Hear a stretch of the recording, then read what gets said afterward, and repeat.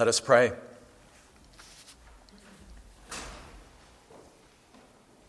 Dear God, we thank you for the marvel of your living and active word that comes to us in our time of need and brings our souls to life. Bring our souls to your abundant life today, we pray, with a fresh anointing of your Holy Spirit. In Jesus' name we pray. Amen. So 2 Fridays ago, after filling up my car with gas at a Sheetz station, I had a very profound experience of God's grace. Maybe I should say a little bit more, since that doesn't always happen at gas stations. After filling my tank at the station over at Oregon Pike and Eden Road, I hit the button for my receipt and I found out that the dispenser was out of paper. And so, being a rather particular person, I jumped into our car to find a pen to write down the amount, and then I got distracted by an incoming text. After that, I turned on the car and began to drive away, and that's when I suddenly heard a very loud thwack and saw in my side mirror that the nozzle was still in the gas tank. But not for long. As my car moved forward, the hose ripped off of the top of the pump, tore the nozzle out of my gas tank. I was watching this in my side view mirror, by the way. And all of this with great force. You can ask Jay Parrish how this works, but the force propelled it forward, and by the time I hit my brakes, jumped out of my car, all of this contraption was under my front left wheel. Really. Now, what do you think I did next? Well, what we always do when something like this happens, I jumped out and looked to see who might be watching my complete idiocy. And then I sheepishly went into the Sheetz station to make my confession to a very young attendant. And then, to my great surprise, he looked at me, he smiled, and he said, "Don't worry, it happens all the time."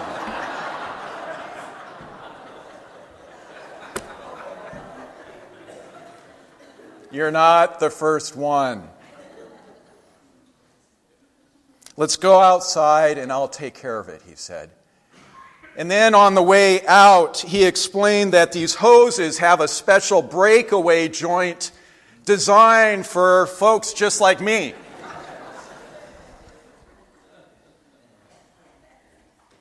Later, as I drove away for the second time, I was suddenly overcome by the grace of that attendant. You know, grace, it's been said, is often what we need most when we deserve it the least. God's grace is what we need the most when we deserve it least. Amen? And that young man had actually helped me to see the face of God. Because after all, God sees all of us making foolish mistakes all the time. Amen? We're never the first one. Sin happens. And because of God's great and lavish love for us, God forgives us, extends grace, and helps us to set things right again. Helps us to set things right again.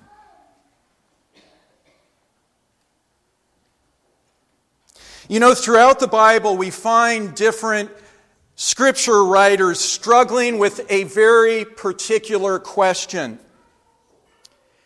how can we help people to see a world where God's guidance is always available for us to live as God intends, and where God's grace is always available when we fail, because we will? Now, all of these scripture writers could just simply write down a set of rules and regulations for us, but that never ends up working very well, does it? They know we'll only focus on doing the bare minimum and never catch God's beautiful, expansive kingdom vision for life.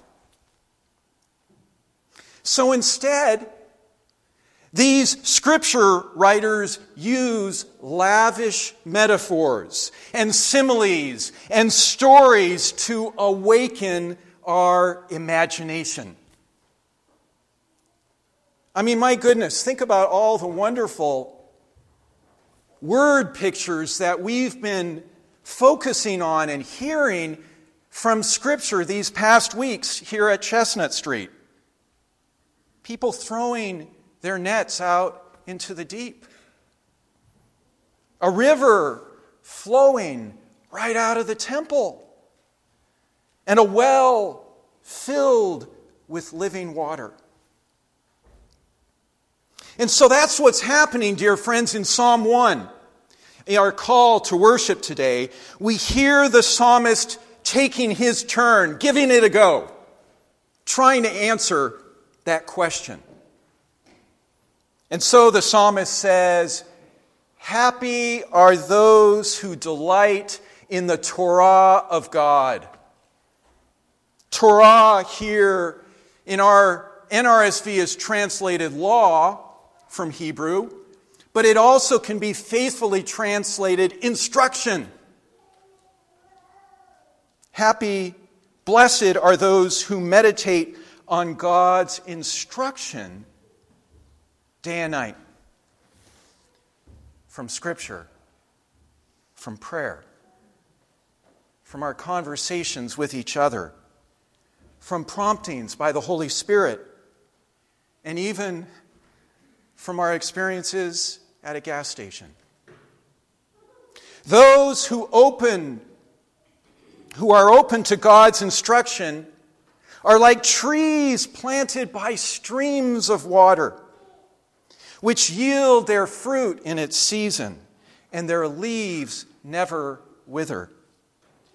They are rooted and grounded. They grow and they flourish because they are connected to the source of life and God's endless supply of grace. 30 years ago, and I just remembered this walking here to church. 30 years ago, when I was in my mid-20s, this psalm convicted me like no other. You see, my parents had just gotten divorced, and my world had been shaken and rocked to its very foundations. Until then, I'd spent 8 whole years scoffing at God, scoffing at church, scoffing at faith as nothing but a bunch of wishful thinking. I was doing just fine by myself, thank you very much. That is, until I wasn't. And I was especially stunned to discover myself even mentioned in the first verse of Psalm 1. Happy are those who don't sit in the seat of scoffers. Because I'd been a scoffer for 8 years. And in our time of great vulnerability, Danette and I finally realized we needed to be planted by God's stream in the good soil of a faith community like never before.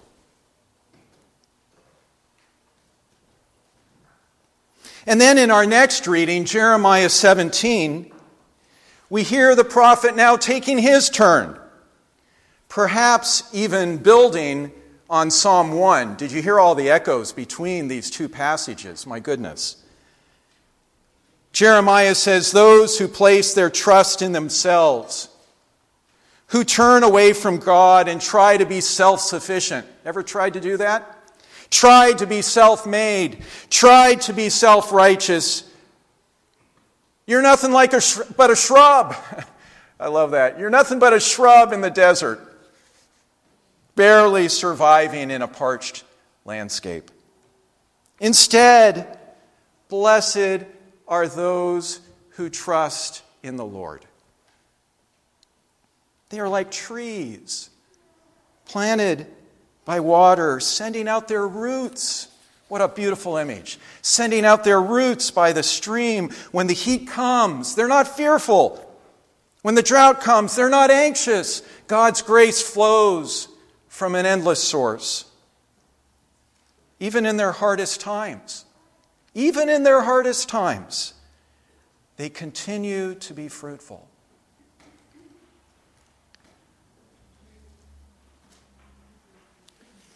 In recent years, this image of being planted by God's stream has become the central image that we reflect on every time we have an Exploring membership retreat.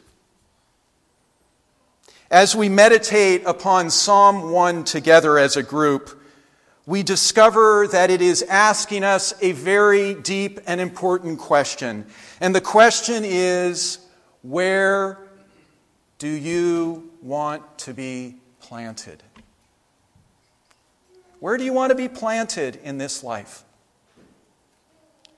In a parched and lonely place? Or in the fertile community or the fertile soil of a community beside God's stream? I've recently been challenged by something that Nadia Bolz-Weber adds to this mix. She shares it in one of her books. You may know her. She's a Lutheran pastor and author and spoke last year at a Parish Resource Center event. Just like we do, she meets with newcomers and invites them to share all the wonderful things that have drawn them to her church. This is the best part for a pastor, by the way. You know, the great singing, the community, the loving acceptance. Maybe they'll even throw in the good preaching sometimes. But then at the end, Nadia tells them this. Although you think our church is really special right now and completely different from any other church you've ever been to, I want you to know something. Sooner or later, we're going to really, really disappoint you. It's not a matter of when, it's a matter of if. No, I didn't say that right. You knew what I meant, right? It's a matter of when, not if. We're going to let you down. And I'm certainly going to say something stupid sometime that really hurts you. And then she says this. I invite you right now to decide to stay planted here after that happens. Because if you leave after we disappoint you, you're going to miss seeing the grace of God coming in and filling the holes left by our community's failure. You're going to miss it all. And that grace is just too beautiful to miss. God's grace being made perfect in our weakness.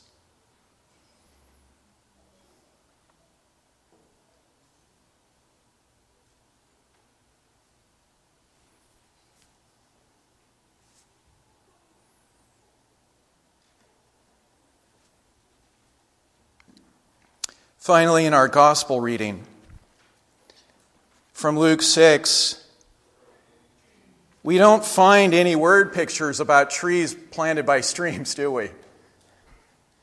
What connects Luke, the passage in Luke, with the two others is that all of them contain at least one beatitude. Did you notice that? Psalm 1, happy are those. Jeremiah 17, blessed are those who trust in the Lord. And then in Luke, there's four of them. Jesus gives us four, including blessed are the poor. And friends, all week I've been struggling with that last one. I mean, come on, Jesus. Not being able to pay the heating bill? Living in shabby apartments? Moving your kids all the time from one school to another to find a job? What's so blessed about being poor?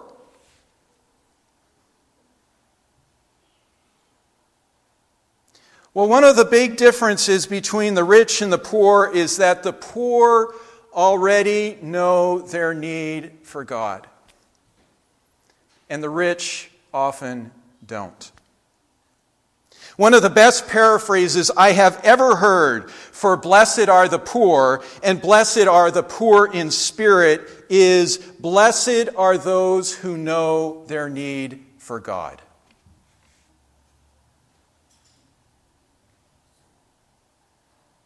It's hard for God to work with those who don't know their need, and much easier for God to work with those who do. And again, Jesus tells us that the coming of God's reign will always include the poor being lifted out of their misery. Chestnut housing is a sign of God's kingdom because the poor are being lifted out of their destitution. The coming of God's reign will always be good news to the poor and to the vulnerable. And when the kingdom of God happens, who's likely to be most receptive? The rich who have so much to lose, or the poor who have everything to gain?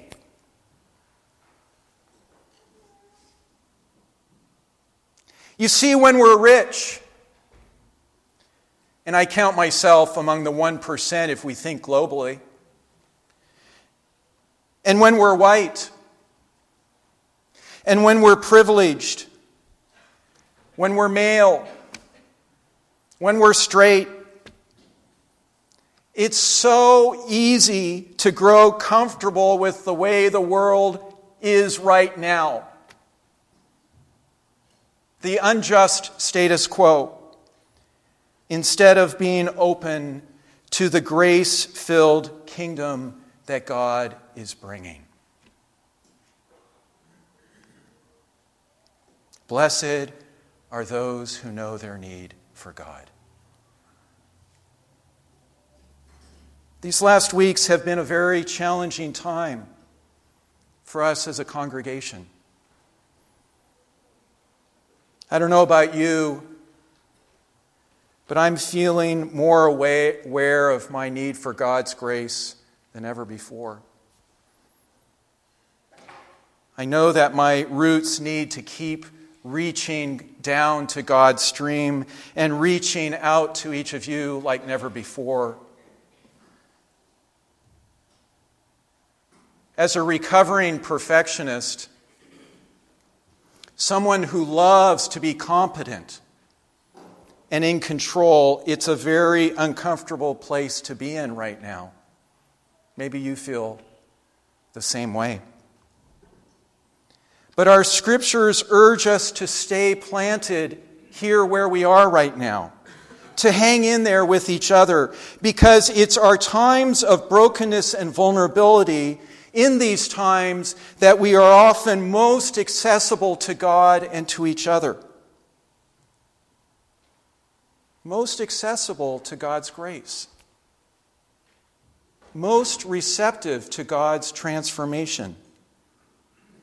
Most open to God's grace being made perfect in our weakness. I've been having conversations with many of you, and I've been deeply moved to hear some of you say basically the same thing to me. I'm staying planted here in this community because this is where I have experienced God. Not because we're a perfect church, but this community is where I have experienced God. So friends, let us be like trees planted by God's stream together. When the heat comes, let us not be fearful. When the drought comes, let us not be anxious. Even in our hardest times, God will keep us bearing fruit together. Amen.